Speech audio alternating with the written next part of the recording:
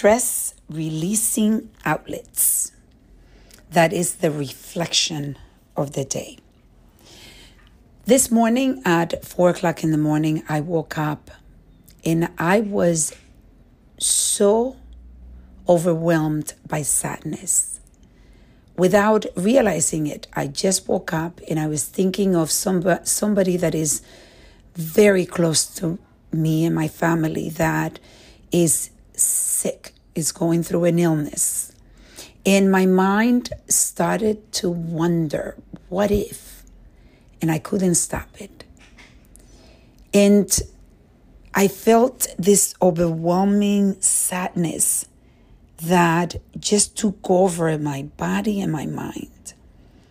And I decided after a while, I'm going to get up. I stayed in it for a while. But then I decided to shift the energy into an outlet of releasing that stress that was created by the stories that I created in my mind. And I went to the gym. As many of you know, I am training for a marathon and an Ironman relay race where I am doing 56 miles on a bike, and I'm doing a marathon in October of 26.2 miles.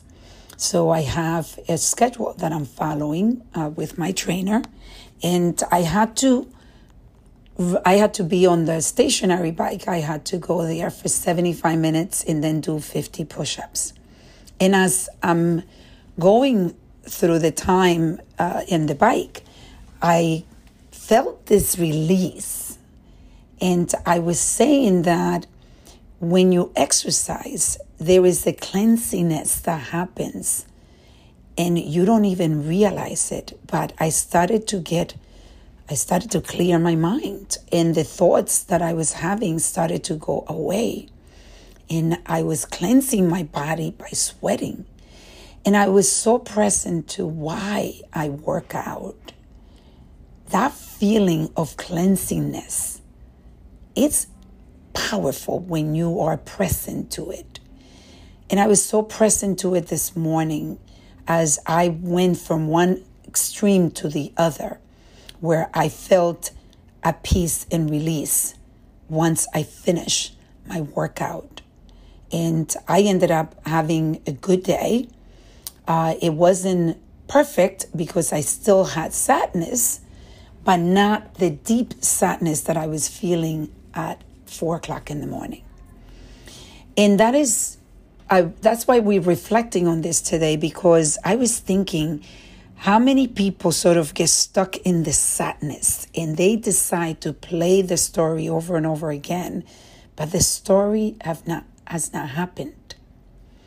And I was talking this week on a podcast where I was saying, I was reading the book, Loving What Is, and the question of what would you be without that story? It's a powerful question, because then you would be living the moment and you'll be releasing the thought. But sometimes we need outlets to get us out of when we are stuck. It could be meditation. It could be speaking with somebody. It could be speaking with a therapist. It could be going for a walk. It could be just listening to a podcast. It could be sweating. For me, one of the biggest release of stress is sweating. And that's why it is part of my daily routine. Sweating, no matter what you do, is important. But if that doesn't work for you, then what is the release for you? What is that stress releasing outlet that works for you?